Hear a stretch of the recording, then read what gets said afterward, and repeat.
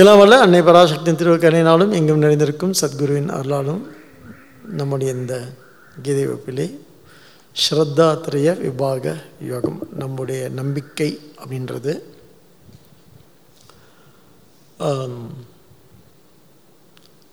இந்த நம்பிக்கை ஸ்ரத்தா அப்படின்னு பகவான் சொல்கிறார். அப்படின்னா தளராத நம்பிக்கைன்னு ஒரு அர்த்தம் பார்த்தோம் இல்லை? அந்த வார்த்தையை மனசில் வச்சுக்கிறது கொஞ்சம் நல்லது. தளராத நம்பிக்கை அப்படின்னு சொன்னால் ஏதோ இட் இன்வால்வ்ஸ் யோர் வில், உங்களுடைய தீர்மானம், உங்களுடைய கட்டுக்குள்ளே அது இருக்குது அப்படின்ற மாதிரி தோணும் நமக்கு. இங்கே தளராத நம்பிக்கை அப்படின்றது என்ன அப்படின்னு கேட்டால், அடிப்படையில் இந்த ஸ்ரத்தை அப்படின்னு சொல்லுவது நம்முடைய ஆழ்மனம் சம்மந்தப்பட்டது. நம்ம முடிவு பண்ணுறதில்ல. அதனால தான் அந்த ஆன்மீகத்தில் நம்ம உள்ள மெல்ல ஆழ்ந்து போக போக தெய்வம் அப்படின்னு சொல்கிறது நம்ம தேர்ந்தெடுக்கிறது இல்லை, அது நம்ம தேர்ந்தெடுத்தால் தான் ஆச்சு.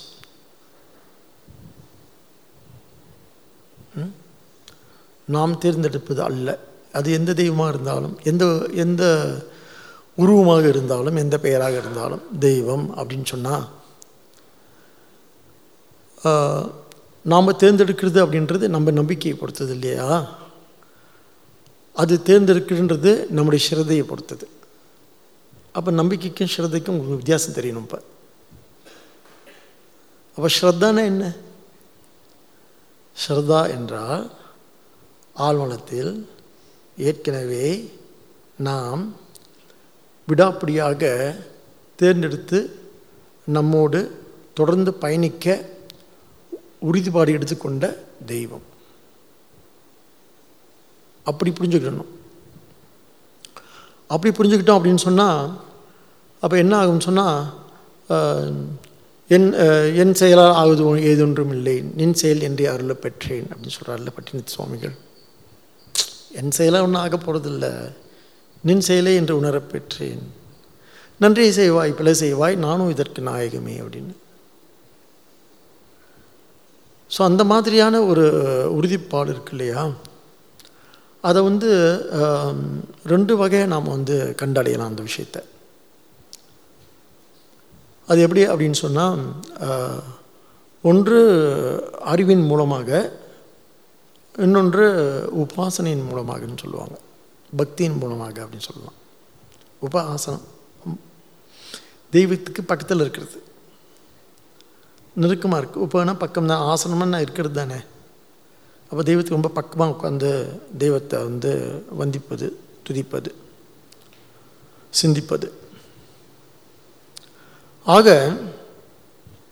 இது என்ன தெய்வம் தெய்வம்னு சொல்லிட்டு இருக்கீங்களே அப்படின்னு நமக்கு தோணும் இல்லை?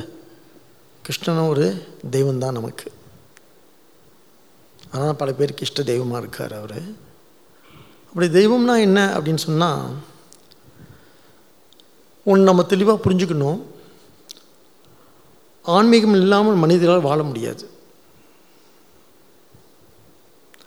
ஏன் அப்படின்னு சொன்னால், அது அவர்களுடைய ஆள் மனிதன் வெளிப்பாடு.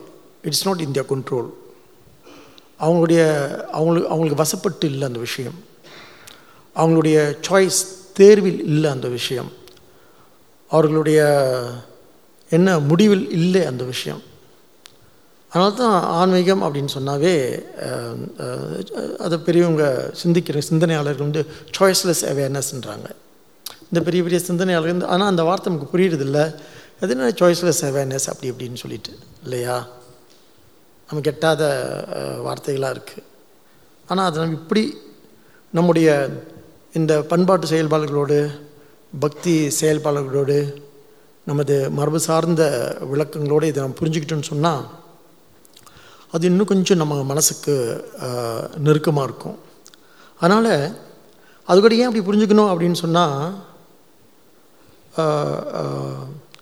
அது நமக்கு என்ன கொடுக்குது அப்படின்னு அடுத்த கேள்வி வந்துடும் இல்லையா? பலன் எப்பொழுதுமே பலச்சுருதி இருக்கும் எந்த பூஜை பண்ணாலும் இல்லையா?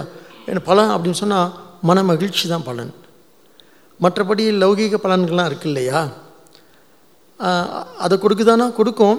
ஆனால் லௌகீக பலன்களை நமக்கு வந்து என்ன ஏற்படுதுன்னு ரொம்ப சீக்கிரமாக வந்து அந்த லௌகீக சுகம் இருக்குல்ல, அல்ல இந்த இந்திரிய சுகமோ உடல் சுகமோ இருக்கு இல்லையா, அது சீக்கிரம் சலிக்கக்கூடியது.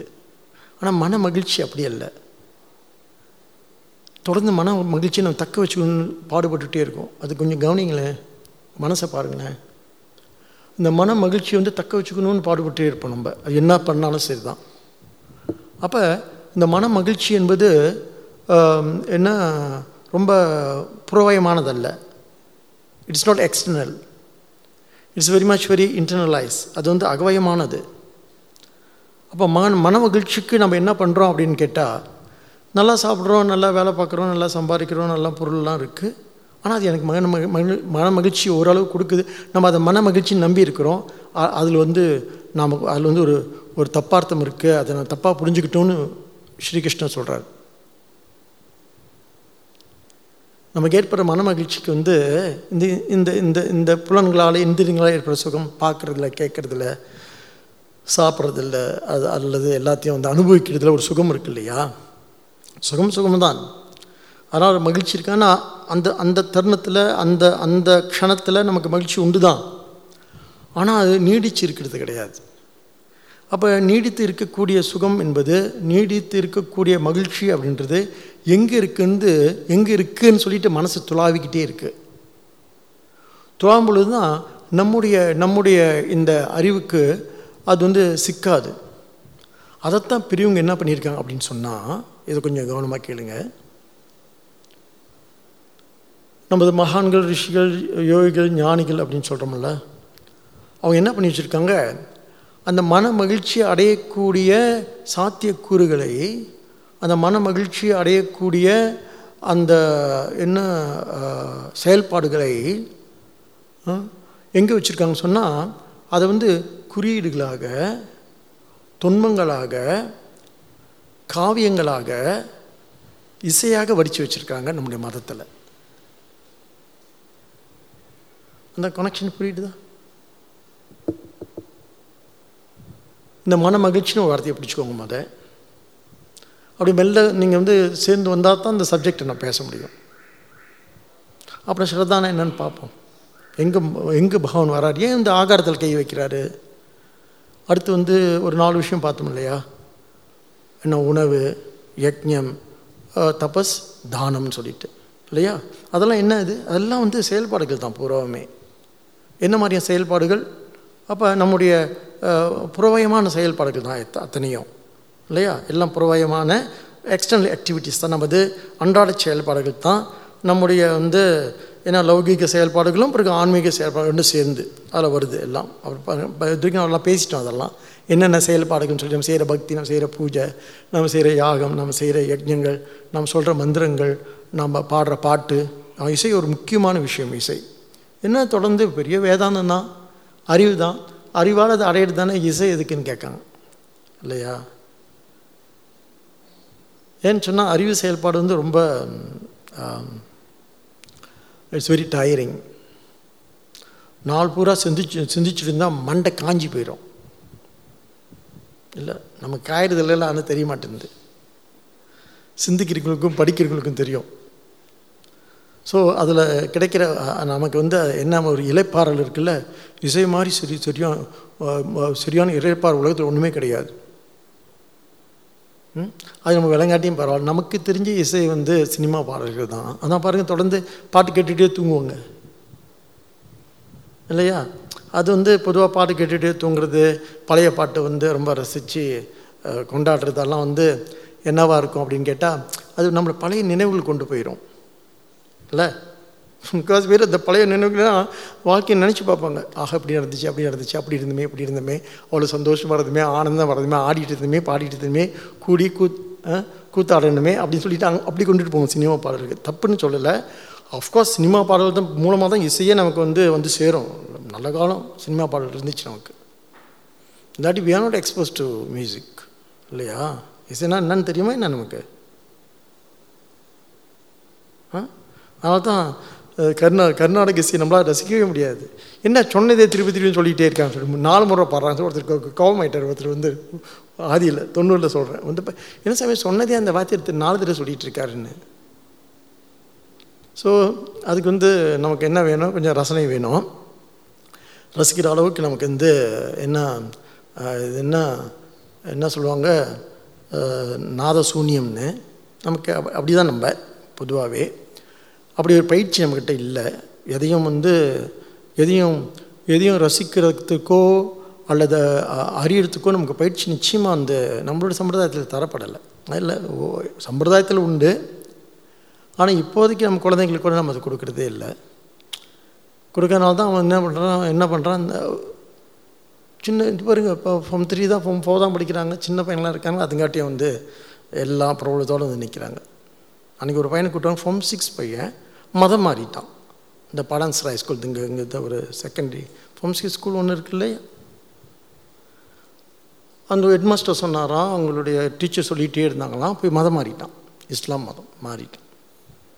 அப்புறம் தான் அவங்க அம்மாவுக்கு தெரியுது அவன் மாறிட்டான்னு சொல்லிட்டு. சிங்கக்காரங்கெல்லாம் இருக்காங்க, கூட்டிகிட்டு வந்து சுவாமி வந்து அவனை வந்து திருப்பியும் நாங்கள் இந்து மதத்துக்கு வர வைக்கணும், நல்ல காலம், இன்னும் அந்த சடங்கு சம்பிரதாயம்லாம் இன்னும் ஆகலை.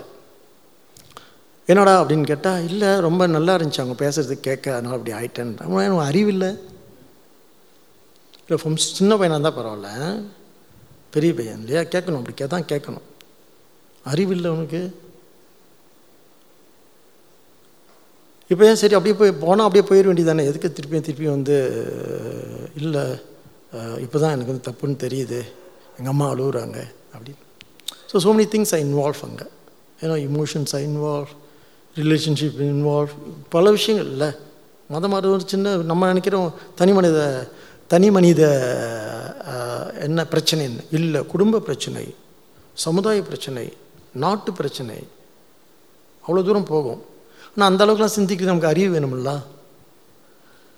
அதனால் ஏன் அப்படி ஆகிறாங்கன்னு கேட்டால், பொதுவாக நம்முடைய கலாச்சாரத்தை நம்முடைய மரபை நம்ம பிள்ளைங்களுக்கு சொல்லி வைக்கிறது இல்லை.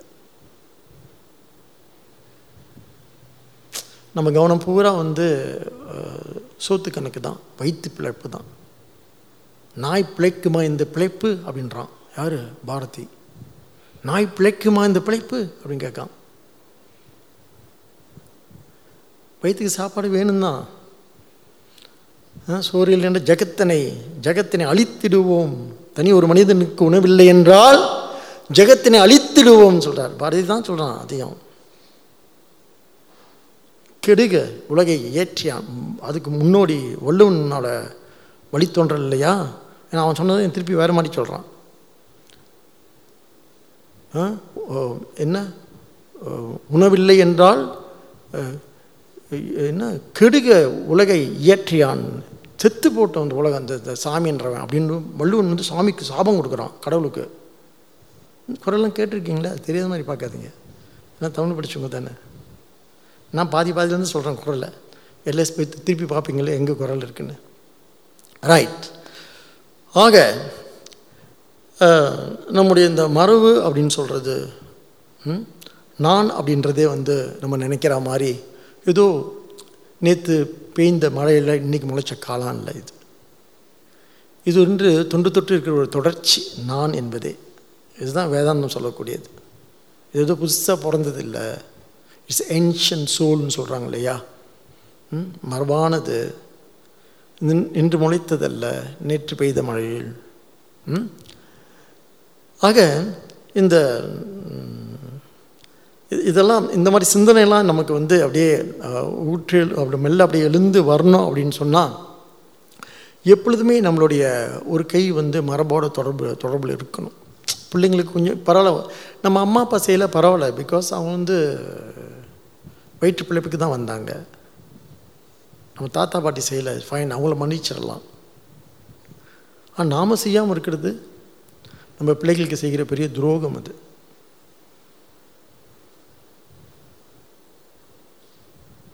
அன்றைக்கோட ஒரு 5 நாள் காஸ் ஒன்று வச்சுருந்தோம்.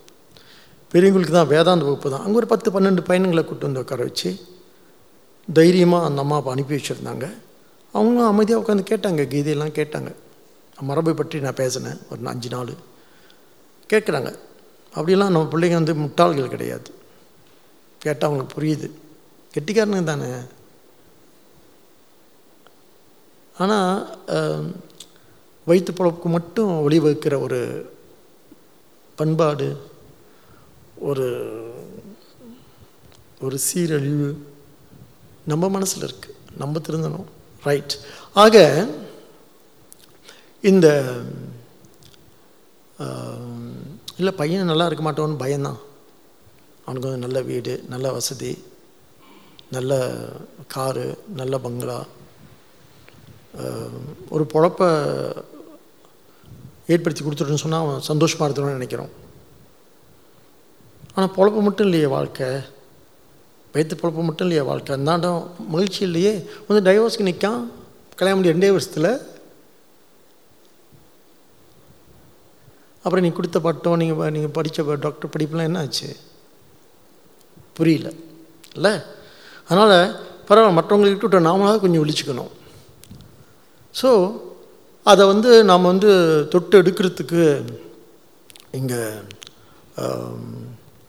நமக்கு இந்த சம்பிரதாயம் இருக்குது இல்லையா, அங்கே நிறைய என்ன இருக்குது, பெரிய புதையல் இருக்குது. அங்கே பொக்கிஷங்களாக வந்து கொட்டி கிடக்கு. பாரதி அதை பற்றியெல்லாம் வந்து ஏன்னு சொன்னால், நம்ம காசிக்கு போயிருந்தோம். பாரதியார் வாழ்ந்த வீட்டுக்கு போய் பார்த்தோம். அவருடைய அந்த அறையை வந்து அப்படியே ப்ரிசர்வ் பண்ணி வச்சுருக்கிறாங்க. அவர் பாரதியார் வந்து காசிக்கு போய் தானே எல்லாம் திடீர்னு அவருக்கு ஒரு பெரிய திறப்பு ஏற்பட்டு டக்குன்னு வந்து பூநூலை அறுத்து கங்கையில் எரிஞ்சிட்டு முண்டாசு கட்டி பாரதியாரை எழுந்து வந்தார். அந்த படம், பாரதியார் படம் பார்த்துருப்பீங்களே இல்லை? இது அங்கேயாவது தெரிஞ்சுக்கலாம் சொல்கிறேன். அவரை படிக்காட்டியும் நான் பாரதியார் விழா செய்ய போகிறோம். இப்போ எங்கே வருகின்ற செப்டம்பர் 16ஆம் தேதி, தயவுசெய்து கவனத்தில் கொள்ளுங்கள். சரி, அவரை ஒரு முறை பார்த்து வந்துடுமே அந்த வீட்டை அப்படின்னு சொல்லிட்டு ரொம்ப தேடி கண்டுபிடிச்சி போகிறது ரொம்ப கஷ்டம். காசியில் வந்து அப்பா இந்த நேரம் போன நேரம் சரி 47 டிகிரி இருக்குது. அப்படியே அவனில் நடக்கிற மாதிரி இருந்துச்சு. என்னடா இது அப்படின்னு சொல்லிட்டு மாட்டிக்கிட்டோம். ஆனால் அங்கே ஆரத்திக்கு வந்து 5000 பேரில் உட்காந்துருக்கான். ஒவ்வொரு காட்லேயும் அந்த மணிகர்ணா கார்டு, ஹரிச்சந்திரா கார்டுன்னு தனித்தனியாக இருக்குது இல்லையா, ஒவ்வொரு காட்லேயும் ஆரத்தி. அங்கே 5000 பேர் நடுவில் போய் உட்காந்துக்க மாட்டினது தான். 4 மணி நேரம் வெளியேற முடியல, ஏந்திரிக்க விட மாட்டானுங்க. தொப்பையாக வேர்த்து ஊற்றி. அதெல்லாம் சாதனை தான், அது தேவை தான். ஏன்னா நம்ம சாமி கும்பிட்டு சொன்னால் கும்பிட மாட்டோம்ல. மாட்டிக்கிட்டா நல்லா தான் இருந்துச்சு சும்மா பாராக்கு பார்த்துட்டு. ஏனென்றால் அங்கே நம்ம வந்து முகமற்றவர்கள் இல்லை, நாம் வந்து விலாசமற்றவர்கள் யாரோ தானே. அந்த மாதிரியான ஒரு விடுதலை உணர்ச்சி கிடைக்கும். எதுக்கு இந்த மாதிரி யாத்திரெலாம் போக சொல்கிறாங்க அப்படின்னு சொன்னால், அந்த தெருவில் நம்ம நடந்துன்னு வச்சுக்கோங்களேன், கூட்டத்தோட கூட்டமாக, நம்மளை யாரும் ஏன்னு கேட்க போகிறது இல்லைல்ல. யாருன்னு சொல்ல அறியோம் அப்படின்னு சொல்லுவாங்க. நீங்கள் கொஞ்சம் இப்படி இறங்கி இங்கே நடத்த முடியாது, அறியோம்னு யாராவான்னு எங்கே பார்த்தாலும் அறியோம் அறியோம்னு. சலிச்சு போயிடுச்சுல கேட்டு, சலிக்கலையோ? அதான் வந்திருக்கீங்க. ரைட். ஆக இல்லை, அங்கே நம்ம முகமற்றவர்கள், விலாசமற்றவர்கள். அந்த ஒரு விடுதலை உணர்வு இருக்கு இல்லையா, அதை பாரதி அடைஞ்சதை நாம் வந்து சிந்திச்சு பார்க்குறோம். அந்த அழகு இருக்கு இல்லையா, அதுக்கு தான் அந்த யாத்திரெலாம் போக சொல்கிறாங்க. You will be nobody there இல்லையா, இன் தட் க்ரௌட். அந்த பெரிய என்ன ஜன சமூகத்தில் நம்ம யாரும் இல்லாமல் போயிடுவோம். நம்ம பெயரற்றவர்கள். கூட்டத்தோடு குடும்பம் தள்ளி கொண்டு போய் சேர்த்துருவாங்க. கங்கைக்கு போகணும்னு சொன்னால், அந்த படித்துறைக்கு போகணும்னு சொன்னால் நம்ம போக வேண்டியதில்லை, அவங்களே கூட்டத்தோடு போய் சேர்த்துருவாங்க. இந்த தமிழ்நாட்டில் பஸ்ஸில் ஏறதுன்னா நின்றுக்க வேண்டியதுதான், அவங்க ஏற்றி விட்டுருவாங்க. அந்த காலத்தில் சொல்கிறேன், இது வெரி வெரி குட் எக்ஸ்பீரியன்ஸ் இல்லை இதெல்லாம். இங்கே மனுஷெல்லாம் கிடைக்காது நமக்கு இல்லை. ஆக அந்த மாதிரி நாம் நம்முடைய இந்த ஸ்ரத்தை அப்படின்னு சொல்லி எதுக்கு இதை சொல்ல வந்தேன் அப்படின்னு சொன்னால், நம்முடைய இந்த நம்பிக்கை என்பது அதோடைய வேர் எங்கே இருக்குதுன்னு கேட்டால் நம்முடைய மரபில் இருக்குது. மரபுன்னா என்ன? நம்முடைய கனவுகள்னு அர்த்தம். கனவு மெய்ப்பட வேண்டும்னு சொல்கிறான் பாரு பாரதி. கனவு மெய்ப்பட வேண்டும்னு சொல்கிறான். அப்போ இந்த வாழ்க்கையை பற்றி சிந்திக்கின்ற நமது ஞானிகள் மகான்கள்லாம் வந்து என்ன சொல்ல வராங்கன்னு சொன்னால், நம்ம இந்த யதார்த்த வாழ்க்கை உலகம் பொய், உறவுகள் பொய் அப்படின்னு சொல்ல வரல. உலகம் வந்து சாஸ்திரம் என்ன சொல்லுது? தோற்றம்னு தான் சொல்லுது, பொய்ன்னு சொல்லலை. மாயினா தோற்றம்னு அர்த்தம். கொஞ்சம் நேரத்துக்கு இருக்க அப்புறம் இல்லாமல் போயிடுதுன்னு அர்த்தம். அப்படி தானே? கொஞ்ச நேரத்துக்கு உட்காந்துருப்போம், நாளைக்கு இப்போ எனக்கு 1 மணி நேரத்துக்கு பிறகு நம்ம இல்லாமல் போயிடுவீங்களே. நீங்கள் யாரோ நம்ம யாரோன்னு ஆயிடுவோமே இல்லை. அப்போ இந்த யதார்த்த வாழ்க்கை, இந்த நனவு வாழ்க்கைன்னு சொல்கிறோம் இல்லையா, நம்ம என்ன பண்ணுறோம், நனவு வாழ்க்கை உண்மைன்னு சொல்கிறோம், கனவு வாழ்க்கை பொய்ன்னு சொல்கிறோம் இல்லையா? அப்படி தானே? கனவு கண்டா அது போய் just will dismiss the dream, isn't it? அது என்னமோ நடந்துச்சு வந்துச்சு கனவுல, சரி தொலைஞ்சி என்னமோ நடந்துச்சு போணுச்சு விட்டுறோம் இல்லையா? ஆனால் உண்மையிலே நினச்சி பாருங்கள், நம்ம எந்த வாழ்க்கை ரொம்ப வாழ்கிறோன்னு. இந்த யதார்த்தமான இந்த இதோ நீங்கள் என்னை பார்க்குறது, நாங்கள் உங்களை பார்க்குறது, நீங்கள் ஸ்கூலுக்கு போகிறது, வேலை பார்க்குறது, அல்லது வீட்டில் குடும்பத்தோடு இருக்கிறது, அது நனவு வாழ்க்கைன்னு பேர் இல்லையா? அப்புறம் கனவு அப்படின்னு சொன்னால் ராத்திரிலே போய் நீ தூங்குறது மட்டும் கனவு இல்லை. சும்மா உட்காந்தா நம்ம பகல் கனவு வந்துடுமே, இப்படி இருக்க போகிறேன், அப்படி இருக்க போகிறேன், அதாக இருக்க போகிறேன், இதாக இருக்க போகிறேன், அங்கே போய் பாடுறேன், இங்கே போய் ஆடுறேன்னு சொல்லி நிறைய கனவுகள்லாம் இருக்குது இல்லையா? நல்லா பாருங்கள், இந்த 12 மணி நேரம் ஒரு 15 மணி நேரத்தில் எதில் நீங்கள் கூட இருக்கீங்க? கனவுலையா யதார்த்தத்துலையா? கனவுல தான் கூட இருப்பீங்க. எது மெய்? இந்த யதார்த்த வாழ்க்கை மெய்யல்ல தான் அத்வைதம் சொல்கிறது. ஸோ இந்த நுட்பங்களை நம்ம சிந்திச்சு பார்க்கணும். அதுக்கு பேர் தான் விசாரம், அதுக்கு பேர் தான் உரையாடல். அந்த உரையாடல் தான் இங்கே ஸ்ரீகிருஷ்ணர் துவங்கி வைக்கிறார். நம்மளோட ஒரு உரையாடலை ஸ்டார்ட் பண்ணுறார். Starting a dialogue with us through Gita. கீதையின் மூலமாக நம்மக்கிட்ட ஒரு உரையாடல் துவக்கிறாரு. சிந்திச்சு பாருங்கள், யதார்த்தத்தை இவ்வளோ நம்பியிருக்கீங்களே, ஆனால் பட்டார்னு அது நடந்துச்சுன்னு வச்சுக்கோங்களேன், இந்த யதார்த்தம் இந்த வாழ்க்கை இல்லாமல் போயிடும். திடீர்னு ஒரு சின்ன இன்சிடென்ட், சின்ன ஆக்சிடென்ட், பட்டுன்னு உயிர் போயிடுது. எது நம்ம உண்மைன்னு சொன்னோமோ அது பொய்யாயிடுது, உடனே பொய்யாயிடுது இல்லை? அந்த மணிகர்ணிகா ஹரிச்சந்திரா படித்துறையில் அப்படியே படகுல போயிட்டு இருந்தோம். படகுல போனால் கங்கையே சுடுது. எங்கே கங்கையை சுட்டு நீங்கள் கேள்விப்பட்டிருக்கீங்களா? ஆச்சரியமாக போச்சு எங்களுக்கு. தண்ணி வைக்க அதுலேருந்து வர அந்த காற்றும் அனல் மாதிரி அடிக்கிறது. என்னடா இது? இருந்தாலும் பார்த்தா ஒரு 10 பணங்கள் அப்படியே எரிஞ்சிக்கிட்டு இருக்கு. ஒவ்வொரு அந்த ஹரிச்சந்திரா காட் கேள்விப்பட்டிருப்பீங்க. காசிக்கெல்லாம் ஒரு தடவை போயிட்டு வாங்க.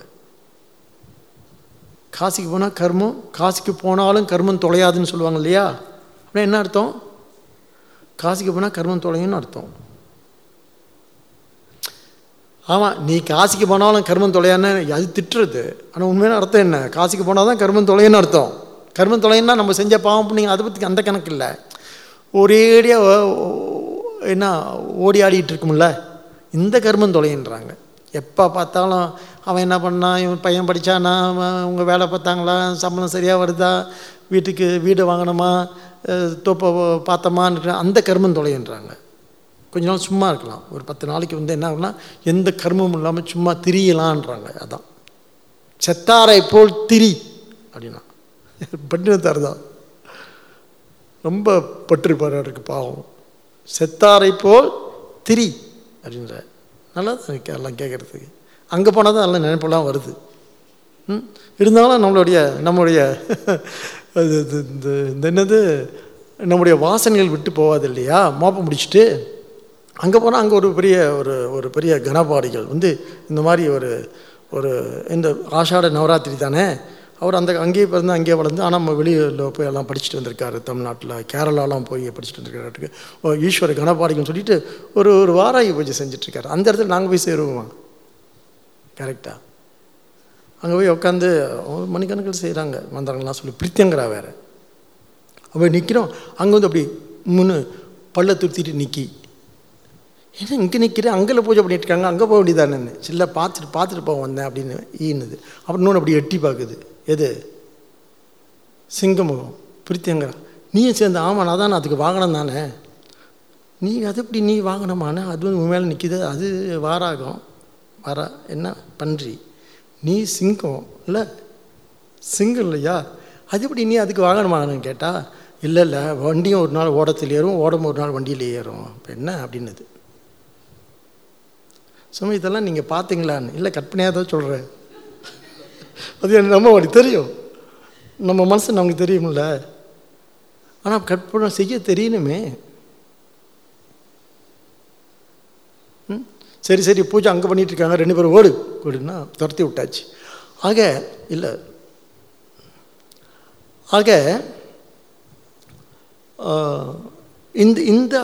இந்த ரசனை இருக்குல்ல, இதுதான் நம்ம கனவுன்றோம். சம்பிரதாயத்தில் என்ன சொல்லுவாங்க? எஸ்தெட்டிக்ஸ் அழகியல்னு சொல்லுவாங்க. அப்போ உண்மை அப்படின்னு சொல்கிறது, உண்மை நம்ம எதை ட்ருத் சத் அப்படின்னு சொல்கிறோமல்ல, சத் அப்படின்றது என்னவா பரிணமிச்சிருக்கு, என்னவா வெளிப்பட்டிருக்கு, மேனிஃபெஸ்டேஷன். ஹவு டஸ் இட் மேனிஃபெஸ்ட்னா, இட் ஹஸ் மேனிஃபெஸ்டட் இன் எஸ்தேட்டிக்ஸ்னால் சொல்லுவாங்க. அது அழகியலாக தான் பரிணமிச்சிருக்கு, வெளிப்பட்டிருக்கு அப்படின்னு. எப்படி பிரம்மம் இந்த இந்த ஜகத்தாக வெளிப்பட்டிருக்கோ அந்த மாதிரி, எப்படி பிரம்மம் இந்த உயிர்களாக வெளிப்பட்டிருக்கோ, ஜீவர்களாக வெளிப்பட்டிருக்கோ அந்த மாதிரி, எப்படி பிரம்மம் இந்த சம்சாரமாக வெளிப்பட்டிருக்கோ அந்த மாதிரி. உடனே நம்ம அத்வைத்துக்கு போய் எல்லாத்தையும் என்ன பண்ணிக்க, சமன் பண்ணிக்கணும்.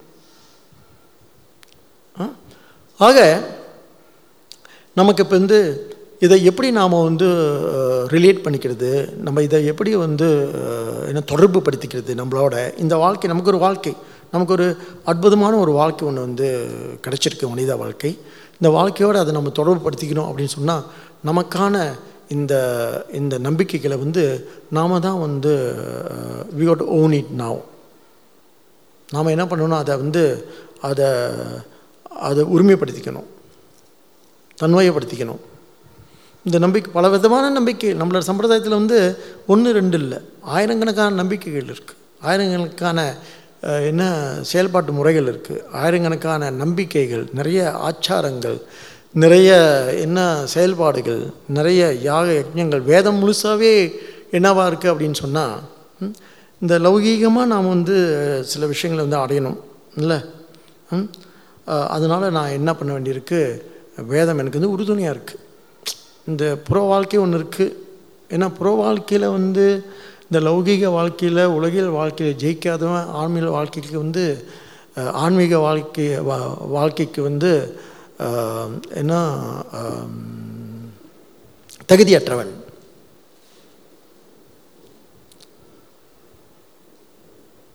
மாற்றி சொல்கிறீங்க சுவாமி அப்படின்னு. இவ்வளோ நேரம் இந்த லௌகீக வாழ்க்கை அல்லது உலகியல் வாழ்க்கையை குறைச்சி சொன்னீங்களேன்னு குறைச்சி சொல்லலை. உலக வாழ்க்கை அப்படின்றது இந்த சம்சாரம் என்பதே, அல்லது இந்த இந்த ஜகத் அப்படின்னு சொல்கிறதே, அல்லது இந்த ஜீவன் அப்படின்னு சொல்கிறதே அந்த பிரம்மத்துடைய ஒரு வெளிப்பாடு தான். இட்ஸ் ஓன்லி மேனிஃபெஸ்டேஷன், வெளிப்பாடு தானே. அது எப்படி தப்பாக போகும்? அதுவும் சரிதான். இருந்தாலும் கூட அதிலே மூழ்கி இருக்காமல் அதையும் தாண்டி என்ன இருக்குது அப்படின்னு பார்க்கக்கூடிய ஒரு அறிவு நம்மக்கிட்ட இருக்கிறதுனால, இது ஏதோ இந்த அறிவு ஏதோ பெரியவர்கள் மகான்கள் நமக்கு சொல்கிறாங்கன்னு அர்த்தம் இல்லை. நமக்கே தோணுது. மன மகிழ்ச்சி அப்படின்னு சொல்கிறது இந்த புறவயமான செயல்பாடுகளில் எனக்கு சீக்கிரமாக நீர்த்து போகுது, சீக்கிரமாக சலித்து போகுது, சீக்கிரமாக தோய்ந்து போகுது, அல்லது ரொம்ப களைச்சி போயிடுது எனக்கு. இல்லையா? இல்லையோ?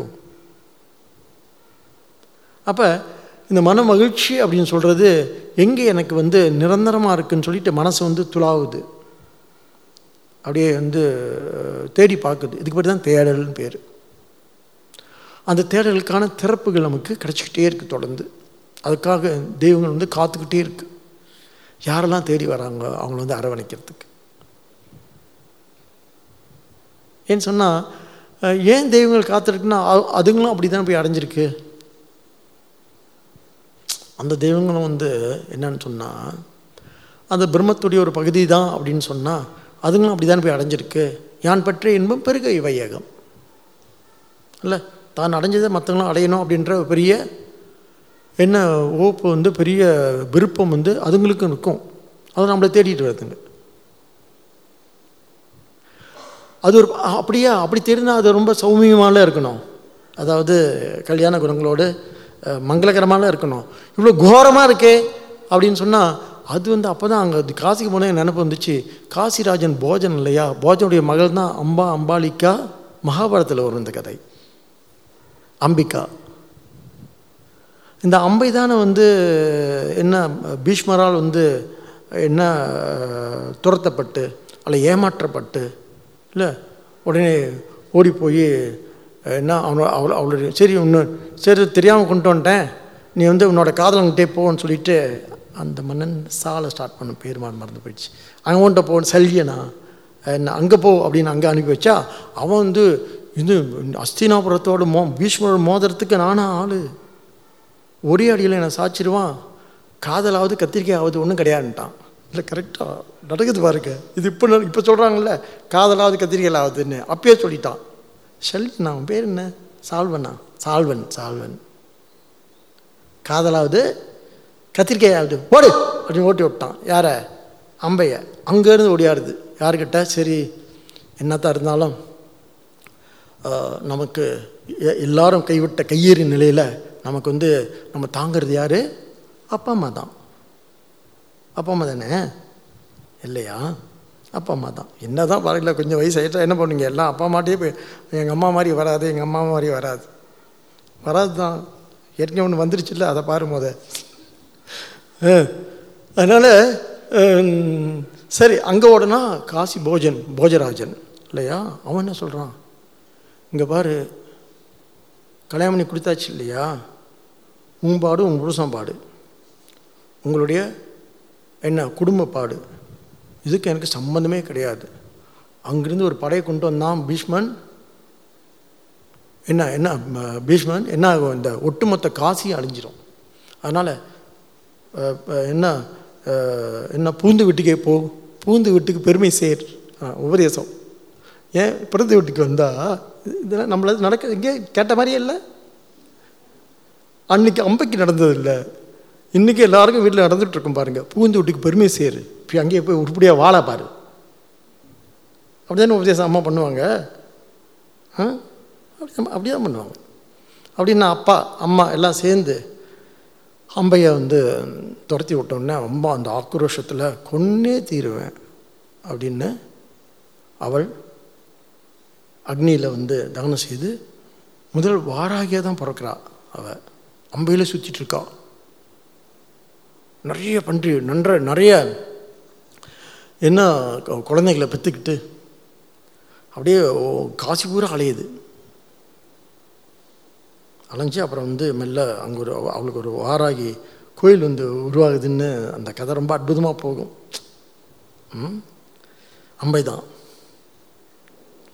அப்போ எந்த வஞ்சத்தோடு கொன்னே தீருவேன் யாரை? பீஷ்மனை. ஆனால் கொல்றதுக்கு ஒன்றே கொல்ல முடியாது. வஞ்சம் தப்பு பண்ணிட்டாங்க, என் தப்பு இல்லைன்றான் பீமன். ஏன்னா எங்கள் அம்மா சொன்னாங்க, சத்தியம் எது சொன்னிச்சு. ஒட்டுமொத்தம் பார்த்தீங்கன்னா எல்லாம் அவங்களோட சூழ்ச்சி தான். நடுவில் இருந்தாலும் மாட்டிக்கிட்டு முழிக்க பேன்னு முடிச்சுட்டு தருவாங்க. அவனுக்கு அறிவே கிடையாது இவனுக்கு. ஆனால் என்ன பண்ணணும்? மன்னிச்சு விட்டுறணும். மன்னிச்சு ஏற்றுட்டு இருந்தால் இவ்வளோ ப்ராப்ளம் வந்திருக்காது.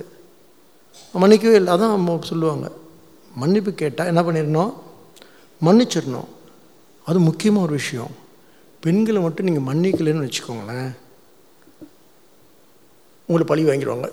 சாகடிக்காமல் விட மாட்டாங்க. அது மட்டும் நினைப்பில் வச்சுக்கோங்க. நல்லா உங்களுக்கு சொல்கிறேன், இந்த பக்கம் தனியாக சொல்கிறேன். நீங்கள் அது ரொம்ப அற்புதமாக இந்த பொன்னியின் செல்வனில் காமிச்சிருப்பாங்க. காலை எங்கள் அப்பாவை கொன்றாதேன்னு கேட்பா நந்தினி.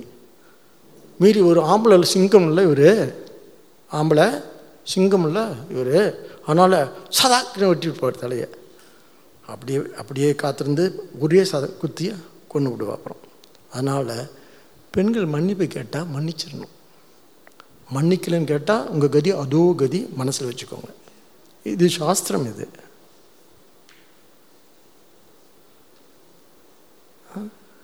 இவ்வளவு நான் சும்மா நகைச்சியாக சொல்கிறேன்னு நினச்சிடாதீங்க. இவ்வளோ வாழ்வியல் உண்மைகள் அப்படியே கொட்டி கிடக்கு நம்முடைய தொன்மங்களில், நம்முடைய இதிகாசங்களில், நம்முடைய என்ன புராணங்களில்.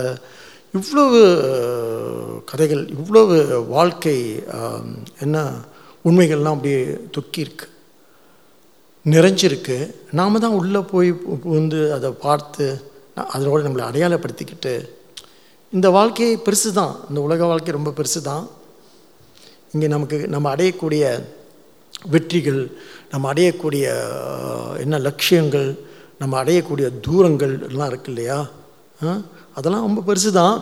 ஆனால் அதோட இன்னும் பெருசு என்ன அப்படின்னு கேட்டால் மன மகிழ்ச்சி.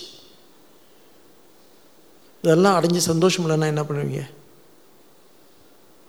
விரக்தி தான் ஏற்படும், வெறுமை தான் ஏற்படும். அப்போ அந்த விரக்தியும் வெறுமையும் விரட்டணும் அப்படின்னு சொன்னால் நம்ம என்ன வேணும், நம்ம எப்படிப்பட்டவங்களாக இருக்கணும்னு சொன்னால், நம்முடைய இந்த விரக்திக்கும் வெறுமைக்கும் அல்லது நம்மளுடைய வாழ்க்கையில் இங்கே தோல்விக்கும் அல்லது சச்சரவுகளுக்கும் பிரச்சனைகளுக்கும் என்ன காரணம் அப்படின்னு சொன்னால், நம்முடைய குணங்கள் தான் காரணம். இந்த குணங்கள் வந்து குணசீர் அமைப்பு இருக்கு இல்லையா, அதைத்தான் இங்கே வந்து ஸ்ரீகிருஷ்ணர் ஸ்ரத்தையாக வந்து நமக்கு முன்மொழிஞ்சு அந்த குணங்கள் வந்து மெல்ல அதில் வந்து ஒரு பயணம் இருக்குது, அதில் ஒரு ட்ராவல் இருக்குது. You got to travel from tamas to rajas and rajas to சாத்விகம்னு சொல்கிறார். இப்போ கனெக்ட் பண்ணிக்கிறீங்களா? இது வரைக்கும் இப்போ பேசுனது இத்தனை வாரங்களா? ஏன் இதெல்லாம் திருப்பி சொல்கிறேன் அப்படின்னு சொன்னால், அப்படி ரெக்கார்ட் பண்ணி வச்சுருக்குறாங்க ரொம்ப சிறப்பாக. 5-6 வாரமாக கஷ்டப்பட்டு பேசுனதெல்லாம் வந்து சரி இருக்கட்டும். ஆக சரி, எப்படி நம்ம இப்போ தொடர்பு படுத்திக்கிறது? அப்போ நமக்கு இப்போ கடந்த வாரத்தில் நம்ம எதை சிந்தித்தோம் அப்படின்னு சொன்னால், கடந்த வாரத்தில் வந்து நாம் என்ன சாத்வீக 4 விஷயங்களை நம்ம பேசணும். ஏற்கனவே என்ன பேசணும்? ஆகாரத்தில் நாம் எப்படி மெல்ல தமோகுண ஆகாரத்துலேருந்து மெல்ல ரஜோகுண ஆகாரம், பிறகு வந்து சாத்வீகமாக ஆகாரத்தை எப்படி நம்ம மாற்றிக்கிறது அப்படின்னா, அந்த ஆகாரத்தோடைய அல்லது உணவுடைய என்ன உணவை பற்றி பேசலை.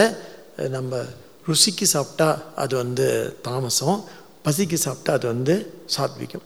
இப்படி ஷார்ட்டாக புரிஞ்சுக்கிட்டா பெட்டர். இப்போ பாருங்கள், சாப்பாடு எடுத்து மங்கள வச்சா அவ்வளோதான் சாப்பிட முடியுது. Very good. You don't choose. என்ன ருசியை காணமே அப்படின்னு சொன்னால் நாக்கை இழுத்து சூடு வச்சுக்க வேண்டியதுதான். இப்போ அவ்வளோதான். அப்படி புரிஞ்சுக்கிட்டா ஈஸியாக போயிடும். நான் எல்லாருக்கும் புரியும்னு நினைக்கிறேன். ஆக எது சாத்வீகம்னு சொன்னால், சரி பசிக்கு சாப்பிட்றோம் அவ்வளோதான், மெல்ல அங்கே நகர்ந்துடுவோம். ஆக்சுவலி இந்த வாழ்க்கையை எதுக்குன்னு சொன்னால், ஒரு ஒரு ஒரு பக்குவம் அடையிறது தானே, ஒரு மலர்ச்சிக்கு தானே, ஒரு வளர்ச்சிக்கு தானே இந்த வாழ்க்கையே. பிறகு எதுக்கு பிறக்கணும்? there should be a purpose, isn't it? இல்லை, ஒரு காரணம் இருக்கணும்ல. காரணம்ன்றது என்னன்னு சொன்னால், from the known to the unknown சொல்கிறாங்க இல்லையா, from the darkness to the light அப்படின்னு சொல்கிறாங்கல்ல, பொய்மையிலிருந்து உண்மைக்கு அப்படின்னு சொல்கிறாங்க இல்லையா, அசத்தோமா சத்தியமே தமசோமா ஜோதிர்கமே மிருத்யோர்மா அமிர்தம் கமைய அப்படின்னு சொல்லிட்டு. அப்போ இரவா பெருநிலையை நம்ம வந்து அடையணும் அப்படின்னு சொன்னால், மிருத்திலேருந்து மரணத்திலேருந்து நம்ம காப்பாற்றிக்கணும் அப்படின்னு சொன்னால், இந்த வளர்ச்சியில் நம்ம கொஞ்சம் கவனத்தை செலுத்தணும் இல்லை? ரைட். ஆக இங்கே வந்து முதல்ல உணவை பற்றி பேசின ஸ்ரீகிருஷ்ணர் ஆகாரம் அப்படின்னு பேசினார். அது எப்படி வந்து சாத்விக ஆகாரமாக அதை மாற்றுறது.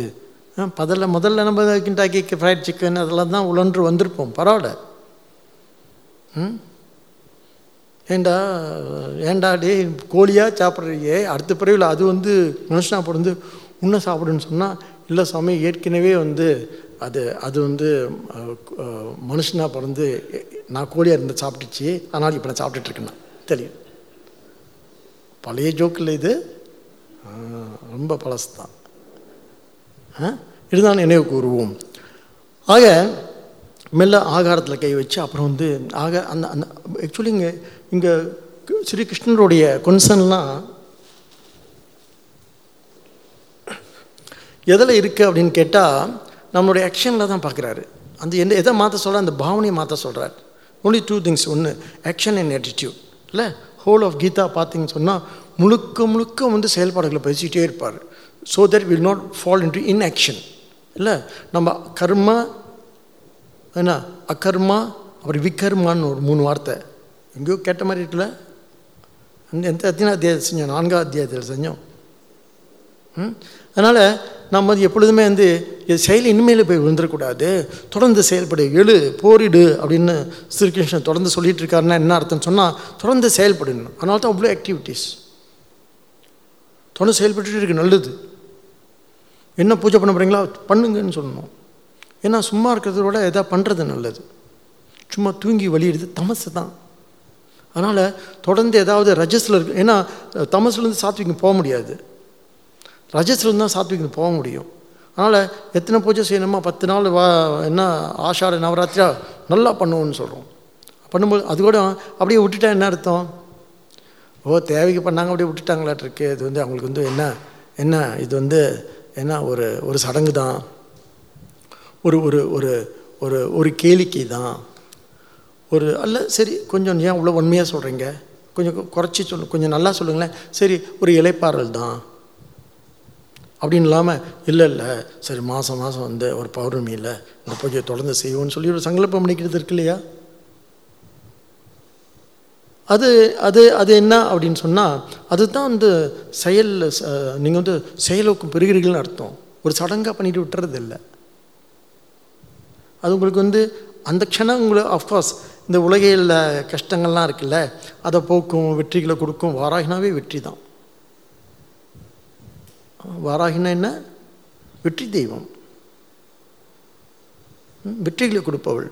அப்படி எதுக்கு நடுவில் பிரித்தியங்கிறான்னா அந்த வெற்றிக்கு தடையாக இருக்க தடைகளை நீக்கி அதெல்லாம் சம்ஹாரம் பண்ணுறவள்.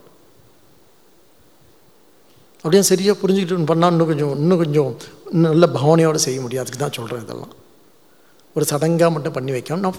டெஃபினெட்லி நம்ம எதையும் பெருசாக சடங்காக பண்ணுறது கிடையாதுங்க. அதான் ஒருத்தவங்க கேட்டாங்க, நீங்கள் வந்து ஒரு வாராகி கோயில் வச்சுருக்கீங்களே, அதில் எல்லாம் பண்ணிகிட்ருக்கீங்கன்னு. அதுவும் கிடையாது, இருக்குது எனக்கு தெரியாது, நாம் இல்லையேன்னு சொன்னேன். இல்லை அப்போ போய்ட்டு என்னமோ எல்லாம் பண்ணிகிட்ருக்கீங்களேன்னு. ஓ அந்த குரூப்பாக அன்றைக்கி யாரும் சொன்னாங்க, இங்கே இன்னும் ஒன்று இருக்குது, வாராகி பூஜைலாம் பண்ணிகிட்ருக்காங்க, ஒரு கோயில் மாதிரி வச்சு எல்லாம் பண்ணிகிட்ருக்காங்கன்னு சொல்லிட்டு நம்பன்னு நினச்சிட்டாங்க. வந்து பார்க்க முடியுமான்னு பார்த்தா என்ன தான் பார்க்கணும், இல்லை ஆஷ்ரம் தான் பார்க்கலாமான்னு கேட்குறாங்க. அது எங்கேயோ ஒன்று இருக்காருங்க, இங்கே எங்கேயோ அது ஒரு குரூப் ஒன்று செஞ்சிட்ருக்காங்களாட்டிருக்கு. ஏதோ நடக்கட்டும். ஆக இதை வந்து எப்படி பண்ணணும் அப்படின்னு கேட்டால், ஒரு பாவனையோடு அந்த இந்த இந்த என்ன நமது செயல்பாடுகள் வந்து இருந்துச்சுன்னு சொன்னால் அது வந்து நன்மை பயக்கும். அது all that you got to change is your attitude. பாவனை அது ரொம்ப முக்கியன்றார் ஸ்ரீகிருஷ்ணர்.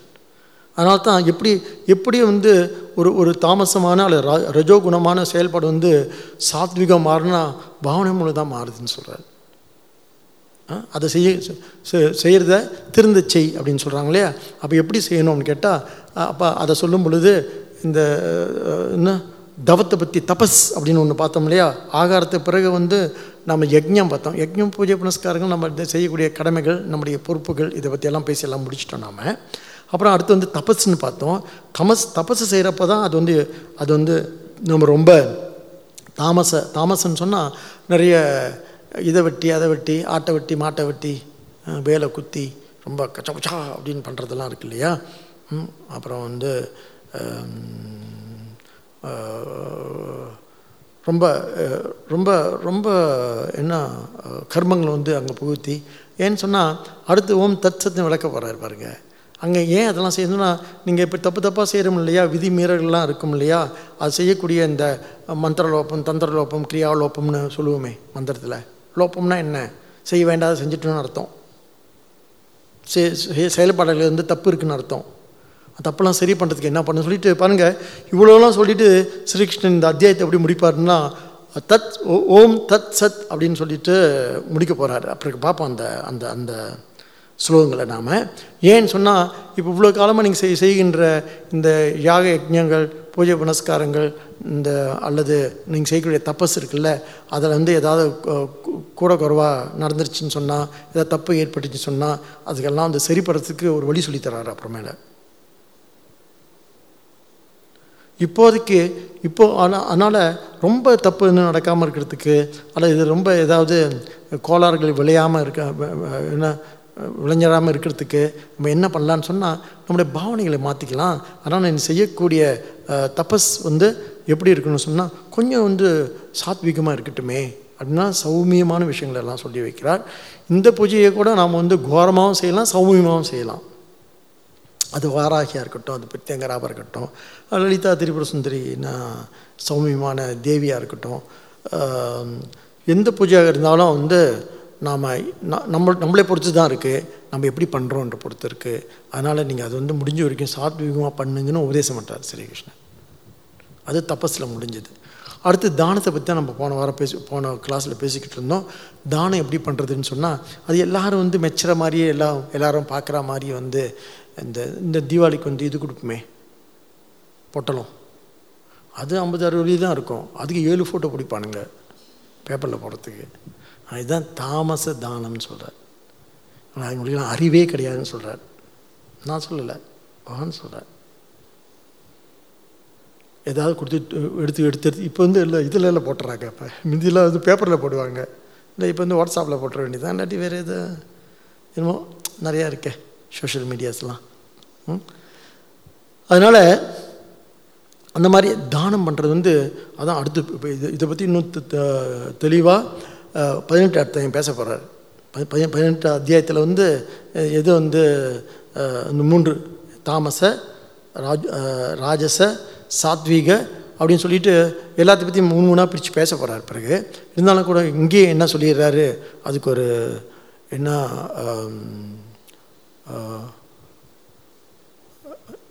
முன்சொல்லா என்ன செய்கிறார் அப்படின்னு சொன்னால், அறிமுகமாக என்ன பண்ணுறாரு அப்படின்னு கேட்டால், செய்யக்கூடிய காரியங்கள் கொஞ்சம் தபஸை சொல்லிவிட்டு அடுத்து தானத்தை தான் நம்ம பார்த்துக்கிட்டு இருந்தோம். எது தாமச, அடுத்து எது ராஜச சாத்விகம் நம்ம பார்த்துட்டோம் போன வாரம். சாத்விகமாக தானம் பண்ணுறது, நம்ம இது வலது கை கொடுக்கறது இடது கைக்கு தெரியக்கூடாது. அப்புறம் வேறு என்ன சொன்னார், எதிர்பார்ப்பு இல்லாமல்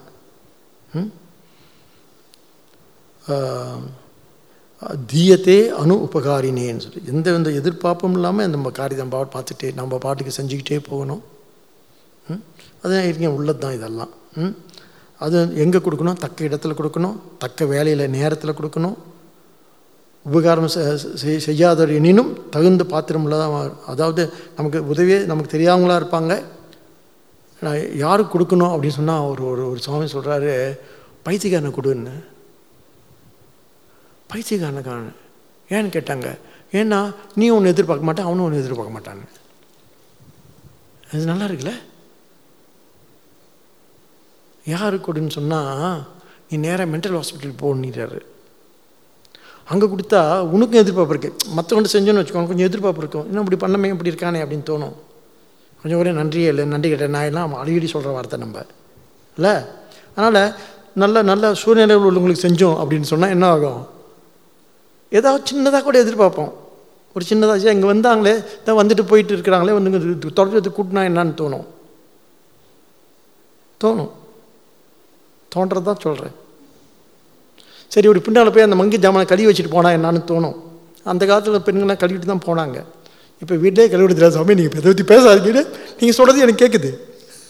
ஏன்னா மங்கி ஜாமான் பூரா நாங்கள் தான் கழுவுறோம் இதில் டிஷ்ஷில் போட்டு அப்படின்னு எனக்கு சொன்னால் இவங்க கழுவுறதை பார்த்து எனக்கு தோணிடுச்சு. ஏன்னா அப்படி கழுவுறானுங்க. ஏன்னு இல்லை சாமி வீட்டில் ட்ரைனிங்னாங்க. Very good. அதனால் நம்ம மனுஷாளுக்கு செஞ்சால் நமக்கு தோணும். என்ன தோணும், அதாவது நல்ல நனவில் இருக்கிறவங்க சுய நினைவுள்ளவங்க செஞ்சோன்னு சொன்னால் என்ன தோணும், ஏதாவது இங்கே செய்ய மாட்டாங்களான்னு தோணும். நமக்கு மனுஷன் தானே, தோணி தான் ஆகும். ஆனால் பைத்தியக்காரங்க சொன்னால் தோணுமா, அவனுக்கு ஏதாவது தோணுமா? அவன் நம்மளை பார்த்து நினச்சிட்டு இருப்பான், இவன் ஒரு பைத்தியக்காரன் நினச்சிட்டு இருப்பான். அது ஒன்றும் தப்பு கிடையாது தான். ஏன் இவனுக்கு அதான் ராமகிருஷ்ணர் கேட்டாங்க, என்னென்ன சாமி பைத்தியம் அலையிறங்கன்னு. அப்போ சொன்னார், நீ உலகம்னு பைத்தியம் அலையிறியா, அதோட இந்த பைத்தியம் பரவாயில்லன்னு.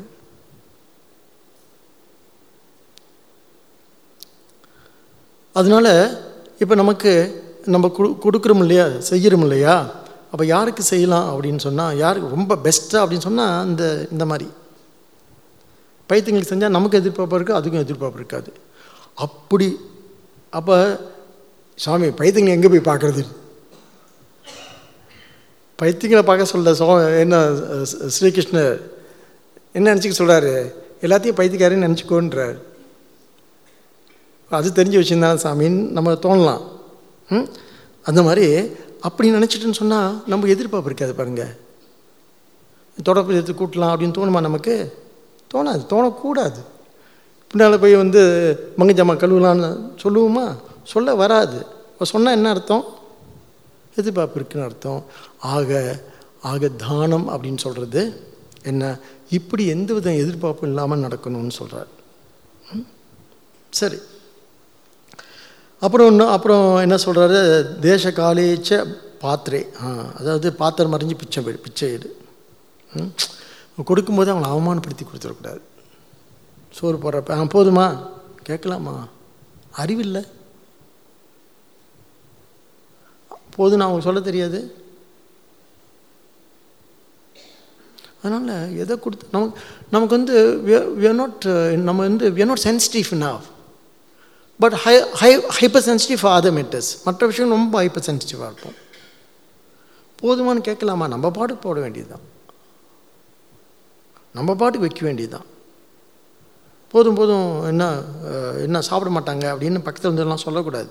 ஒருத்தர் நான் வந்து ஏன் சொன்னேன்னா, ஒருத்தர் நம்ம பூஜை சாமி வந்திருந்தார். ஒரு வீட்டில் சாப்பாடு கூப்பிட்டுருந்தாங்க. அப்போ அவருக்கு எல்லாத்தையும் எடுத்து வச்சேன். சாமி எல்லாத்தையும் சாப்பிட மாட்டார் பாருங்க. எனக்கு தெரியும், நமக்கு தெரிஞ்சவங்க நடத்துக்குவோம், தெரியாட்டி தெரிஞ்சுக்கோ நடத்துக்குவோமே நம்ம.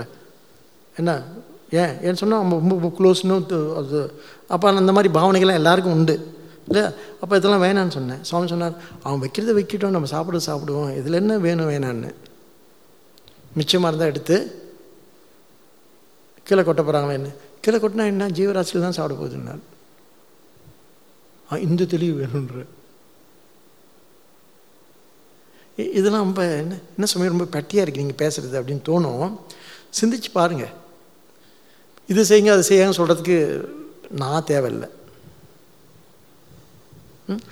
ஆக யாரை சிறுமைப்படுத்தி விடாமல் பவ்யமாக மரியாதையுடன் சரியான இடத்தில் சரியான காலத்தில் கொடுக்கறத கொடுக்கணும்னு சொல்கிறேன். அதனால் நம்ம இப்போ இந்த புண்ணியக்ஷேத்திரம்லாம் போனோம் இல்லையா, ஒரு சாதுக்கள்லாம் பார்க்குறோம்ல, டக்குன்னு வாங்கிக்குவாங்க, உடனே கொடுத்ததுன்னு வாங்கிக்குவாங்க. அங்கே சாதுக்கள் யாருமே வேணும்னு சொல்ல மாட்டாங்க. துணியெல்லாம் ட்ரெஸ்ஸெல்லாம் கூட நம்ம கொடுக்கலாம் அவன்கிட்ட, இந்த காவி துணியெல்லாம் டக்குன்னு வாங்கிக்குவாங்க. அவங்க என்ன ஏதுன்னு கேட்க மாட்டாங்க. அவங்க பார்க்குறதுக்கு நம்ம கையில் பாம்புலாம் வச்சுருப்பாங்க. பார்த்துருக்கீங்களா? ஒருத்தர் வந்து பயன்ட்டா இப்படி எனக்கு போட்டு காமிப்பாங்க. ஹரித்வார்லாம் போய் இங்கேயே இருந்து பாயசலேருந்து செத்து போயிடாதீங்கன்னு சொல்லிகிட்டே இருக்கேன் நான். இங்கேயே புதைச்சிடுவாங்க உங்களை, அதனால் தயவுசெய்து வெளியே போங்க. சங்கர அடிக்கடி சொல்லுவார் அவருடைய பஜகோவிந்தத்தில் வந்து, இந்த இடத்துல இருந்துடாதீங்க, வெளியே போங்கன்னு சொல்லிட்டு. ஆக அது கொடுத்தல். அப்புறம் சரி, எது அடுத்த ஸ்லோகத்தில் இந்த முடிச்சுட்டு வந்த ஸ்லோகத்தை சொல்கிறாரு. அடுத்த ஸ்லோகத்தை சொல்கிறாரு, எது வந்து ராஜச 21 ஸ்லோகம், எது ராஜச தானம்னு சொல்கிறார். அப்போ எத்து பிரத் உபகாரார்த்தம் பல முத்தியச்ச வா புனக தீயதேச்ச பரிக்ளிஷ்டம் தத் தானம் ராஜசம் சமிருத்தம். கைமாறு கருதியோ பலனை உத்தேசித்தோ வருத்தத்தோடு கொடுத்து தொலைய வேண்டியிருக்கே. வந்து கேட்டுட்டாங்க, டொனேஷனும் வந்துட்டாங்க, கொடுத்தான ஒரு வழியே இல்லை, வாசலில் நிற்கான் கடங்காரன் அப்படின்னு நினச்சி கொடுக்குறது இல்லை. அது பேர் ராஜசம்னு சொல்கிறார். கரெக்டாக லஞ்ச் டைம் வந்துட்டான் பாரு. இங்கே நிறைய பேர் அப்போ டைம் தான் வருவா கேட்க.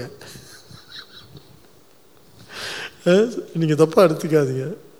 ஆனால் இங்கே பஞ்சம் கிடையாது சாப்பாட்டுக்கு. பின்னால் அன்னபூர்ணி இருக்காங்க. ஆக இது ரொம்ப நம்ம சொல்ல வேண்டியதில்லை, இது ரொம்ப எளிமையான விஷயங்கள் இதெல்லாம். அதனால் என்ன எத்து பிரத்யு உபகாரார்த்தம், எந்த பிரதிபலனையும் எதிர்பார்க்காமல் ஏதாவது திருப்பி கிடைக்குமான்னு நினைக்காம எது மன மகிழ்ச்சிக்காக மட்டுமே செய்வது, அது என்ன சாத்விகம். இது இந்த கொஞ்சம் எதிர்பார்த்து செய்கிறது இருக்கு இல்லையா, அதெல்லாம் வந்து என்ன ராஜசம். பலம் உத்திஷ்ய வா புனக, இது செய்தால் அது கிடைக்கும் அப்படின்னு நினைக்காம தீயதேஜ பரிக்ளிஷ்டம். ஐயோ கொடுத்துட்டு தெரியாமல் கொடுத்துட்டுமே, கூட கொடுத்துட்டுமோ, டொனேஷன் வருவாங்க 500 கொடுக்கணுது 1000 கொடுத்துருவோம் பாருங்கள். ஆனால் தெரியாமல் 500 வச்சுட்டாங்க, கூட 500 அப்படின்ட்டு வாங்கிட்டு போன ஆள்லாம் இருக்குது இல்லை. சில விஷயத்தை நம்ம நகைச்சுவை பார்ப்போம்னா ரொம்ப ஹெவி சப்ஜெக்ட் இது. கூட அது கொடுத்துட்டுமே அப்படின்னு வருத்தம். அது அப்படி கொடுத்துட்டா அதுக்கு பேர் என்ன, ராஜச தானம்னு பேரான். தம்பம் அப்படி பொருளுக்காக. நான் இந்த பாருங்கள், இந்த ஃபேன் இருக்குல்ல, ஃபேன் அவங்க பாருங்க சுற்றிட்டு இருக்குல்ல, அது கீழே என் பேர் தான் இருக்குது, தெரியலையே பேர் சுற்றுது ஃபேன். இந்த ஃபேன் நான் தான் கொடுத்தேன், இந்த கட்டுறதை நான் தான் கட்டி கொடுத்தேன். இப்படி வந்து தம்பத்துக்காக பேருக்காக பொழுக்காக இது நம்ம கடக்கிறது கஷ்டம்தான். இருந்தாலும் இதெல்லாம் வந்து ராஜசம் சொல்கிறார். Is just taking in. Sri Krishna அங்கே டேக் பண்ணுறார். இதெல்லாம் ராஜசம், பார்த்துக்கோங்க கொடுக்குது எப்படி கொடுக்கலாம் அப்படின்னு சொல்லிட்டு. அப்புறம் எது தாமசம் அப்படின்னு சொன்னால் முடிச்சிடுவோம் அந்த சப்ஜெக்டை. இது முடிச்சுட்டு இதோட முடிச்சிடுறார். எது தாமச என்ன தானம் அப்படின்னு கேட்டால் தகாத இடத்துல கொடுக்கறது. Not a deserving person. இவங்களை போய் கொடுத்தோமே, அவங்க என்ன பண்ணுவாங்க, கொண்டு போய் விற்றுருவாங்க, விற்று தண்ணி அடிச்சிடுவாங்க. நான் பார்த்துருக்கோம்ல, விற்றுட்டு தண்ணி அடிச்சிடுவாங்க. அந்த கேஸை தான் சொல்கிறேன். அது எப்படி கண்டுபிடிச்சா தெரியல பகவான். மலேசியாவில் வித்துட்டு தண்ணி அடிக்கிறது அவருக்கு அங்கே தெரியுது பாருங்கள். சொல்கிறார், தகாத இடத்தில் காலத்திலும் தகுதியற்றவர்களுக்கும் வணக்கமின்றி இகழ்ச்சியுடன் செய்யப்படும் தானம் எதுவோ அதோ தாமசம் என்கிறது. அதேஷ காலே அதான் என்ன சொல்கிறாரு, அதானம், சக்காமதானம், சாத்விக தானம் அப்படின்னு தானத்திலே பல வகையாக சொல்கிறாரு. அதனால் அபாத்திர, அதேஷ, அசத்கிருத்தம் அப்படின்னா மதிக்காமல் கொடுக்கறது, அவமானப்படுத்தி கொடுக்கறது. சரி தொலைஞ்சி எடுத்துகிட்டு போ அப்படின்னு இதெல்லாம் நமக்கு தெரியாதில்ல. இப்படிலாம் நம்ம பண்ணக்கூடியவர்களும் கிடையாது ஏறக்குறைய இல்லை. நம்ம யார் கொடுக்கலான்னு பார்த்துட்ருக்கோம். எவ்வளவு குட்டி கிடக்கு, அதனால் எல்லாம் சாப்பிட்டுட்டு போங்க, எல்லாம் எடுத்துகிட்டு போங்க, என்ன இருந்தாலும் எல்லாம் பகிர்ந்துக்குவோம். அப்படி ஏறக்குறைய அந்த மாதிரி ஒரு மனநிலைக்கு நம்ம வந்துட்டுருப்போம் இல்லை. நம்ம அன்பர்கள்லாம் பார்த்தா அது நல்லாவே தோணும் நமக்கு. ஏற்கனவே அந்த மனநிலைக்கு நம்ம வந்துட்டுருப்போம். அப்போ தானத்தில் இப்படி நம்ம தானம் பண்ணணும் அப்படின்னு சொல்லி அதான் வள்ளுவன் அழகாக ஒரு குரலில் முடிக்கிறான். தக்கார் தகவிலார் என்பது அவரோட எச்சத்தால் காணப்படும் சொல்லிட்டு. தக்கார் தகவிலார் என்பது அவரவர் எச்சத்தால் எதை விட்டுட்டு போகிறாங்க அப்படின்னு தெரியும். அது தெரிஞ்சிடும் தானம் பண்ணாங்களா இல்லையான்றது அப்படின்னு சொல்கிறார். நன்றி, வணக்கம், அறிவோம், தத் சத்.